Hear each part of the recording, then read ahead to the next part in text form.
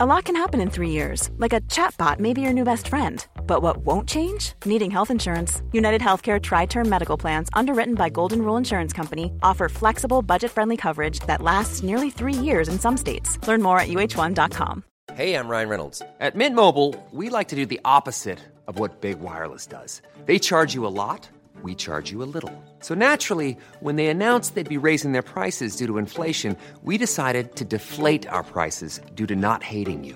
That's right. We're cutting the price of Mint Unlimited from $30 a month to just $15 a month. Give it a try at mintmobile.com/switch. $45 up front for 3 months plus taxes and fees. Promo rate for new customers for limited time. Unlimited more than 40 gigabytes per month. Slows full terms at mintmobile.com.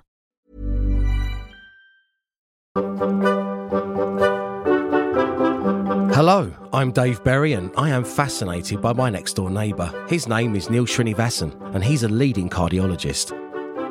Whether it's when we're chatting over the garden fence whilst doing a spot of gardening or catching up over a meal together with our lovely partners, I've always been left with more questions about his profession than I've been left with answers. In The Doctor Next Door, I'll be asking Neil the burning questions that keep me up at night, dissecting medical myths under his watchful eye, and doing my utmost to learn more about an industry that is quite literally a matter of life and death. But this podcast isn't just about me. Oh no, you need to be involved in these conversations too. Let Neil be your doctor next door. So if you have any questions or any stories, send them along to doctor@nextdoorpod.com right now. Oh, hang on a second. That must be the doctor now. Neil! Hi, Dave. How are you? I'm very good, thanks. How are you? I'm good, man. So we had Easter weekend. I'm quite smug about this, but instead of eating countless numbers of Easter eggs, Sarah Jane and I, we actually had a game of tennis in the local park. Very nice. So we did something healthy on a weekend where traditionally, I mean, religious beliefs aside, you're allowed to watch a Roger Moore Bond movie and just, have loads of Easter eggs. Yeah. I mean, you're looking at the man who, with an advent calendar, I actually opened the bottom of the box and slid out the tinfoil innards. I see. And then popped them all in one sitting. You went for it all. Very good. Evie's being taught, you open one a day, you see the little message behind, or there's a little something. But you're one calendar a day, sort of. I'm a one calendar a day sort of guy. Let me ask you this, Neil. When it comes to chocolate, do you like it to be melted? Do you like it to be going around? Sorry about that sound. Or do you like it to be in the fridge? Now, I'm a hardened by the fridge kind of guy. Yeah, I'm a cold chocolate man. Are you? Yeah. Hard chocolate. Look at this. Yes. This is why we do this. Exactly. So much in common. So, 2 reasons, I think. One, when I was little, I actually grew up in India, and the chocolate was always hot and melted, and you just made a big mess everywhere trying to eat it, when you bought it from the shop. And then I've got relatives in the States. My dad actually lives in the States, and you'll know you've been to the States quite a lot and recently as well. Yeah. When you go to the States, Hershey's is really hard, right? It's really tough. But actually, there's a charm to that. And I sort of warmed to that over time. 100%. How about you? Yeah, no, I completely agree. I don't know what the reasons are behind it, but there's just something quite nice about just getting that crunch factor that you get through. Mm-hmm. I mean, a fridge-chilled Whisper is one of the great delicacies on planet Earth. Yeah, it's that cold feeling, then you warm it up in your mouth and it melts. Yeah. It's fantastic. I've got a feeling that the plan I had for today's edition of the podcast, I'm going to throw out the window, and I think we're probably going to talk about chocolate some more, because I'm loving this. Exactly. So, in each episode of The Doctor Next Door, I bring a burning medical question to Dr. Neil and we do a deep dive. Now, what I had planned, I won't reveal it now, we'll save it for a future episode of Doctor Next Door because we're mixing things up last minute after we started talking about chocolate. I have to know, and I know many people out there will as well, is chocolate bad for your health? So that's a really great question, David. We know that calories, as we've talked about before, and lots of sugar is bad for your health. Mm-hmm. And certainly, a bar of chocolate, if you look at it, carries a lot of sugar, probably more than your daily recommended dose. High sugar is associated with increased risks of obesity, diabetes, of bad health, etc. And so one has to do that in moderation. But actually, the history of chocolate really dates back to almost 500 BC. So it's something that was discovered in South America. And the South American tribes at that time began using chocolate actually as a medicinal plant. So it's cacao is the plant, and they used to make it in beverages and things, and they used to use it for all sorts of things, treating infection, brewing a drink that contained some silk, cotton, tree bark with it, and use it for children with diarrhea, for instance, and also for treating coughs and colds. So it's been used for many years as a medicine, and then obviously the Europeans came to South America, and that's how we sort of discovered this drink, and then discovered the plant, and then discovered making, the chocolate that we make and eat today. And in the early sort of European discovery times, it was used for gout, for hemorrhoids, for angina, for if you're tired. So it does have some medicinal properties. Some of that is related to the type of chocolate you eat. So really dark chocolate has probably some benefits, and there's some data with regard to that. Oh, so that's true. Yeah. Because I won't name any brands, but I know that there was this surge in just eating really dark, bitter chocolate. That's right. And they were putting it under the guise that this is not necessarily good for you, but better for you than milk chocolate. Certainly. I mean, dark chocolate in certain, people with diabetes and stuff, it tends to be the recommended thing if they're going to try to eat chocolate. It certainly has less sugar, and you're looking for a chocolate that has, more than 70% cocoa content, so really dark chocolate with a high cocoa content. And in that setting, things like, there's thought to be some benefits to your heart health. It contains some antioxidants, which might help in reducing your risk of heart attacks, blood clots, reduce your blood pressure. There are flavonoids in there, which are thought to, help your immune system, boost your immune system, combat diabetes, those kind of things. And also improve your brain function. The flavonoids are thought to affect the hormones in the brain, make you more alert, make you more alive, boost your athletic performance. So there are some benefits. Really? Yeah. Wow. You could use it for your pre-tennis, see if you can beat Sarah Jane I'm Franklin. going to have a whisper. Exactly. And then I'm going on to A centre dark court. whisper, yeah. With more than 70% cocoa content, yeah. Wow. So yeah. So there are health benefits to it as well. You talk about the physical side of what chocolate can do for you. A lot of people link it to there's a mental health aspect to it as well, because a lot of people, if they're having a torrid time, there's something nice about getting on the sofa and having a bar of chocolate. Yeah. Absolutely. I think that comes down to this idea we talked about brain function and about mood boosting effects on some of the chemicals in chocolate. But as we've talked, before, it's all in moderation. It's really important to bear in mind that, a big bar of chocolate, still, even if it's dark chocolate, contains a fair bit of sugar. And one has to be careful about your sugar intake in your health. And as we all go through life, you have to kind of learn those lessons. And that's why this podcast, for me, has been so valuable. It is about kind of doing things in the right quantity. But what I want to know, Neil, is that there was a time before we were so well informed. There was a time when I would eat a 5-pack of Snickers. Wow. I was about 13. I used to come back from school and I would go up to my room. I'd put Super Mario World on, the Super Nintendo, and have 5 Snickers.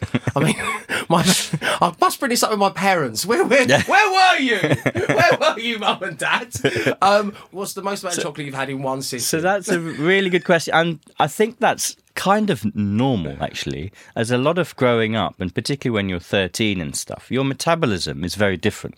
You really have a high metabolic rate. Yeah. So I wonder whether the damaging effects of that amount of sugar is less than, us at our age now. Yeah. I was very similar to you. So I would go play football on a Sunday. And then on the way home, we'd always stop at a petrol station. And I would buy a 1 kilogram bar of chocolate Cadbury's Dairy Milk every time. I would sit there, feet up with my shins, cut Shin to pads. shreds and shin pads on and stuff. Watch Football Italia on the afternoon. of course, and eat a whole 1 kilogram bar of Dairy Milk. That was me. I mean, I suppose, as we touched on before in the podcast, we're laughing at this, but we need to bring it round to the fact that kids love chocolate, don't they? I mean, 99% of kids love chocolate. Yes. So you've got to just keep half an eye out if you're a parent. I think you need, as we've talked earlier as well, it's all in balance. Yeah. And we know that, building those negative addictions in kids will then risk obesity, will risk diabetes. And there are some kids in whom they're not as lucky as us in their metabolism at a young age, and heavy amounts of chocolate and lots of sugar and lots of sweets, damage their teeth. It makes them obese at a young age, gives them diabetes. So it's all in moderation. And, you know, you hope as well, like I did, thankfully, you just kind of grow out. Yes. You know, no offence to the humble Snickers, but the idea of having to eat 5 Snickers now is like something I'd have to do on I'm a Celebrity, get me out of here, you know. It's not a pleasurable way of spending a Monday afternoon. Yeah. Now, let me ask you this as well, Neil. You know, it was Easter weekend. Often eggs come in mugs. You know, you get the Whisper mug, you get the Dairy Milk mug. What's your mug pride and joy? I have a Kit Kat mug at work, actually.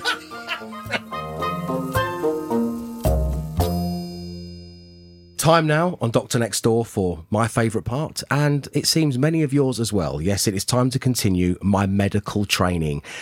Is Dr. Neil accomplished enough as a medical professional that he can whip a humble radio DJ into doctor material? That's what we've been finding out since we started, and it continues right now. So last week, Neil, I got 2 out of 3, which I'm really happy with. I thought you did really well. And you've got 3 more medical questions for me and everyone listening right now. Absolutely. Okay. So keep up the good work, David, and keep up the good work, all of the audience. So, your first question is,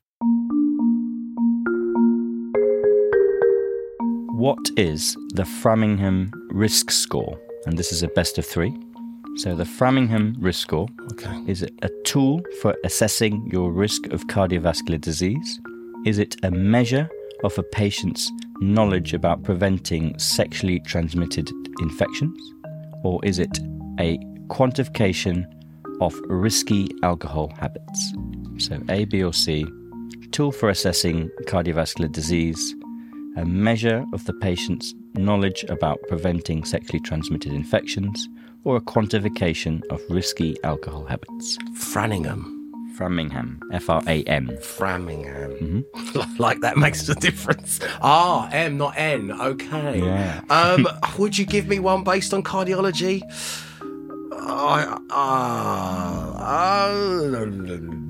Okay. I've made my guess, and it is a guess. Okay. So, question 2, again, best of 3. What is a cervical rib? A cervical rib. Is it A, an extra rib near the neck? Is it B, a broken rib that threatens to puncture the lungs? Or C, the name of the lowest rib in your rib cage? Cervical rib. Just so you know, ladies and gentlemen, Dr. Neil is unblinking when he delivers these questions. There's not a tell. Have you ever played poker? No, I should, you know. You used to be so good at poker, I reckon. I mean, I don't play either, but you don't give anything away. I always look for a little tell, maybe a twitch, anything like that. Not getting that. Nothing? No. Okay, I think I've done really rather badly this week already, and there's still one question There's still one to go. Yeah, okay. Exactly. So, to make it easier for you, it's your favourite bit, true or false? Question 3. True or false? Human skin glows in the dark. Is that true or is that false? Human skin glows in the dark? Just trying to think of the last person I saw naked in the dark. Oh, no. That's a horrible set. Tough one. Medical training questions. 50-50 though. Gives you a chance at the end. Neil will be revealing all next, but first, here's another podcast from the wonderful, talented and amazing producers who clearly write this bit of the script.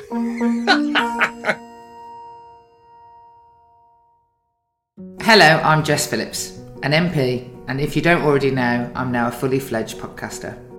My show is called Yours Sincerely, and in each episode, I invite a guest to celebrate 3 people that mean the world to them.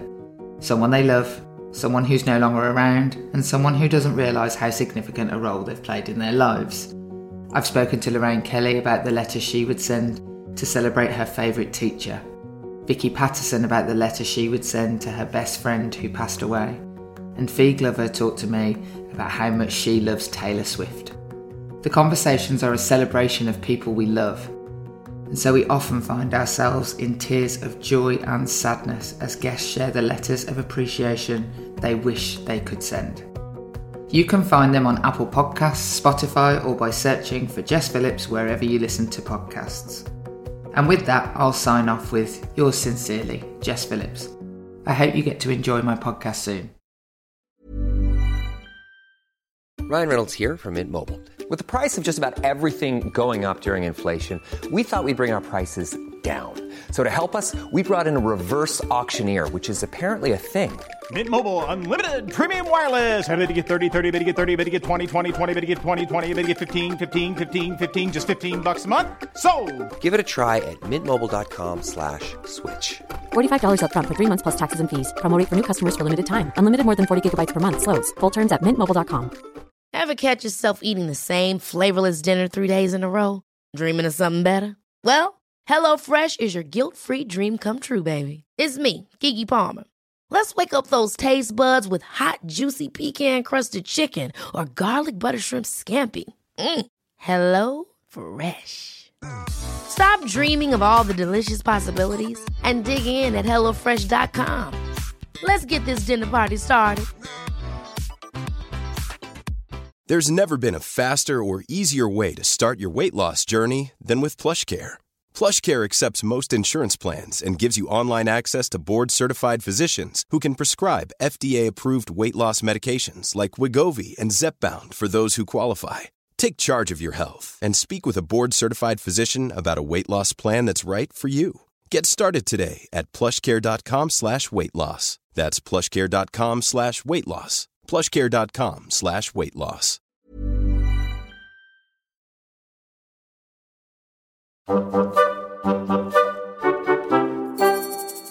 Hello and welcome back to Doctor Next Door. Before the break, Dr. Neil once again gave me 3 questions to test my medical knowledge, and it is time for us all to discover the answers. Neil, can you remind us all of question 1, please? So, David, your first question was, what is the Framingham Risk Score? And your possible answers were a tool for assessing the risk of cardiovascular disease. Was it B, a measure of a patient's knowledge about preventing sexually transmitted infections? Or C, a quantification of risky alcohol habits? I've gone for the last one. I've gone for the alcohol habits. Oh, David. It's not good, is it? I'm sorry. What is it? The answer is A, actually. It's a tool for assessing the risk of cardiovascular disease. I didn't know we were going to go all cardio. Oh, sorry. Yeah, it was a trick question. So Framingham's actually a town in Massachusetts. It's near Boston, obviously, where there's some amazing hospitals. And they basically collected the population of Framingham and looked at what happened to the population of Framingham. So there's this amazing data set. One of the first things of this kind ever designed. It was designed in the late 60s, 70s. Wow. And they looked at what happened to these people over the next, 10 years, etc. And it keeps updating. So the risk score gets better and better by following this huge population data set. And so based on your age, your sex, your cholesterol levels, your diabetes, blood pressure, smoking habits, you can work out from that a risk score of how likely you are to have a cardiac event, so a cardiovascular heart attack or a stroke, for instance. And there are loads of other bits and bobs that have come out of that, peripheral artery disease, strokes, other things from that risk score. And it was the first time that was ever done, and one of the big things we use to predict events in patients and guide treatment. Well, bravo to the people of Framingham, which is in the top 5 things I thought I'd never say out loud when I woke up this morning. How many people took part in this, do you know, roughly? So, great question. When it was originally designed, David, there were about nearly 12,000 people in the study, and the patients were somewhere between 20 to 79 years of age, and no self-reported, disease itself. They didn't have heart disease, etc. And then they followed this group of patients on over time. And I think over time they've actually added more patients to that cohort, and then, use that to then stratify, okay, right, off that group of patients, the people who have had a cholesterol of X go on to have a heart attack. So that's where we get the guidelines. So when you go and see, we have actually UK guidelines, which are slightly different now, but they're all based on what we learned from Framingham, in that, if you go and see your GP and your GP says your cholesterol is high, they'll give you certain medications or certain advice based on that. So like Jim, who lives in Framingham, he might be offered a greasy bacon sandwich and 20 cigarettes, and he'll go, no, I can't. The people from the hospital are coming round to check up on me. Exactly. In 2 days. Exactly. Wow. Okay. But no points for me. No, sorry. We'll go to our second question now, David. So question 2 was, what is a cervical rib? And your possible answers were A, was it an extra rib near the neck? B, a broken rib that threatens to puncture the lungs? Or C, the name for the lowest rib on your rib cage? I've gone for C. Oh, no, not again. Oh, that's twice. You're almost there. What was your other possibility? Well, I didn't. The second one, B. Oh, no, it was A. Cervical, you see. So there are a series of bones in your spine, right? And the ones in your neck up to, let's say, where your chest starts, they're called cervical, right? The chest area is called your thorax. So the spinal bones that go from, let's say, your collarbones, your chest area, down to the end of your ribs, they're called your thoracic. And then... Jurassic Park's one of my favourite movies. Exactly. Oh, dear. This is why I'm failing my medical training, isn't it? That and Super Mario, yeah. Happens to us all in the third year, don't worry. We all get a bit bored. Sit and play video games. That's what I mean. Technically, I'm in my third year now. Okay. And then the lower bit, obviously, you'll know is your lumbar, the bit below your thing. So when it says cervical rib, that it belongs to the cervical area. So it's near your neck, and it's an extra rib. About 1 in 500 people have this extra rib, often on both sides, above your collarbone. So an extra rib that goes high up. And you don't often get troubled by it. You just incidentally pick it up. But it can be associated with, things like nerve entrapment. So all the nerves run from your neck into that space where your collarbone is, behind your collarbone. And so if you have an extra rib there, it can make the space quite small where the nerves and arteries travel. So people might get, numbness, tingling, pain down the hand, those kind of symptoms. Right. And it can instantly be found to be related to a cervical rib. And sometimes you have to have an operation for that. Wow, okay. I hope you got that one right where you are. I am doing miserably. I did predict I would be doing miserably.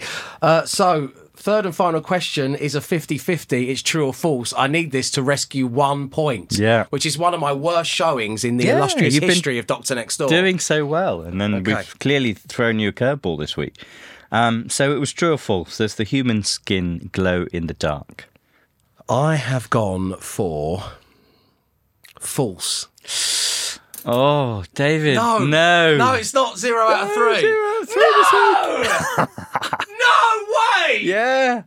I'm so sorry. We'll make next week easier. I promise. 0 out of 3? Yeah.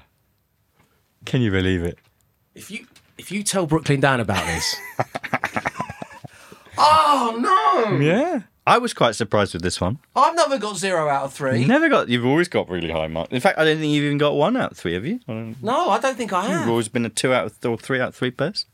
Very strange. Funny questions, though. Fair dues. I've not felt... I don't know what this... It's a strange sensation, but I felt it before. I think it's my maths GCSE. It's the same feeling then. Oh, dear. So that's interesting, isn't it? Apparently, Japanese scientists. I don't care. I don't care. Okay, I'm too livid. Yeah, hang on, the human skin glows in the dark. Yeah. Do you know what I am quite interested in? Tell me what the Japanese scientists are saying. So they use this ultra-sensitive camera. So probably it's a bit of a trick question, isn't it? Ultra-sensitive cameras to discover that human skin actually gives off some sort of light, like a firefly. So that's probably why you haven't noticed it before, because we don't see it, right? The question was, does the human body let out some kind of light? Yeah. I would have said true, and I would have got... Sensitive to ultra-sensitive cameras. Yeah, even if you said, what have Japanese scientists discovered recently, Dave, I would have got it right. But, exactly. Well... Yeah. 1,000 times too faint for the human eye to see, I'm afraid. So bioluminescence, it's called. You see it in those fish and stuff in David Attenborough shows. There's a saying where I'm from. It's called being mugged off.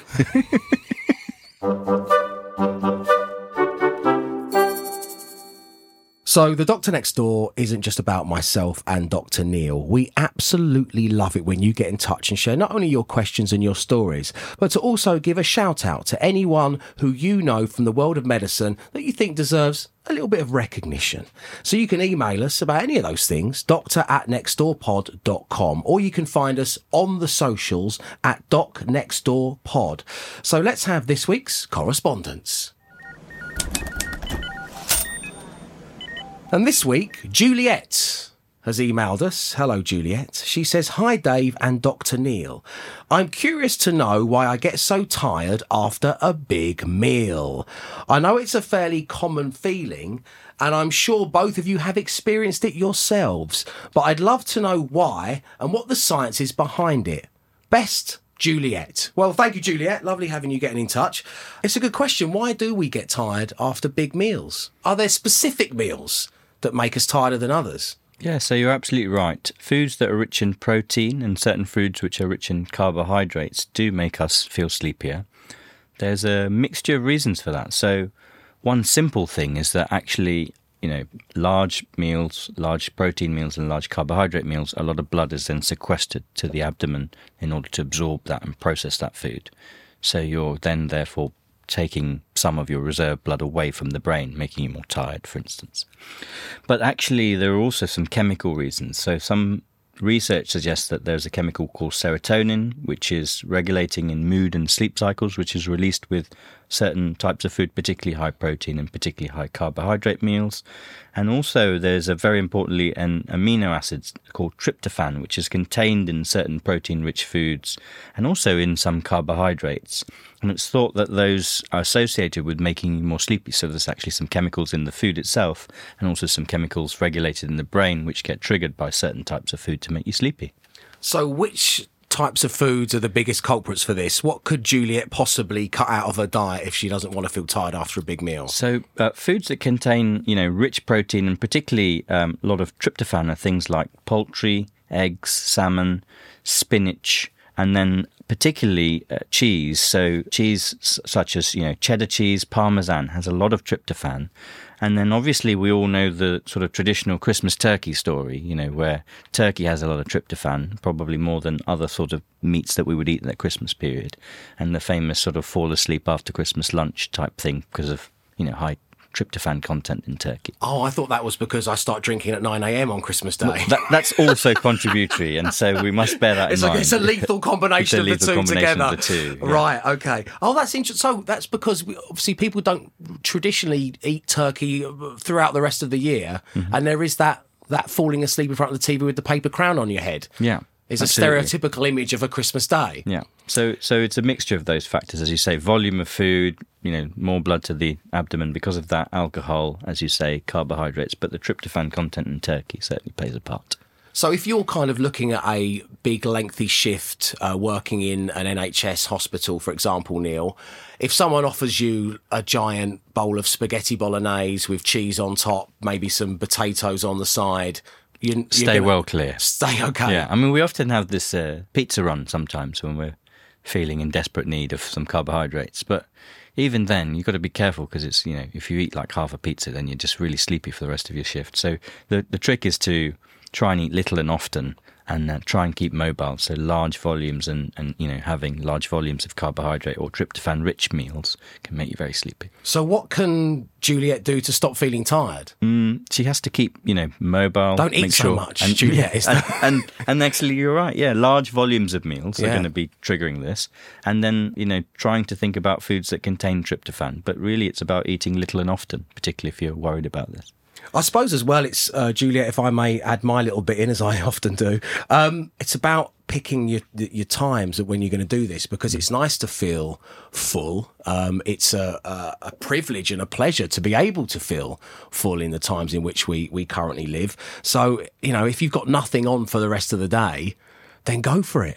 Yeah. Enjoy that sensation. Exactly. But maybe if you are at work or you've got something to do in the day or whatever it may be, just cut it down a little bit and you'll be fine. Yeah, and I think the other important thing to say is, if you're continually feeling tired after eating, you've taken those measures, avoided large meals, etc., it's worth checking in with your doctor because sometimes it can be associated with things like food intolerances, allergies, celiac disease, anemia, diabetes. All of those things can interplay with this. So if it's something that's, slightly outside of what we've, jokingly talked about, which is, big Christmas meal or, indulgence or high tryptophan meals, then that's something you want to get checked out. As always, fantastic advice, Neil. Thank you very much indeed. And thank you once again to Juliet for her correspondence. You can, as I say, email us anytime you like. It's doctor@nextdoorpod.com. And that's it for the latest edition of this, The Doctor Next Door. As ever, thank you to my regular co-host and next-door neighbour, Dr. Neil Srinivasan. Next Wednesday, Dr. Neil will again be guiding me through the medical world. I'll have another burning question, and we'll be answering more of your questions too. Please rate, review and subscribe from wherever you usually get your podcasts. And if you do know a doctor, nurse or medical professional who you think might enjoy what you've just heard, then do let them know about us. Now, all this talk of eating and napping has reminded me that that's what I've got to do, so please... Good night, Dave.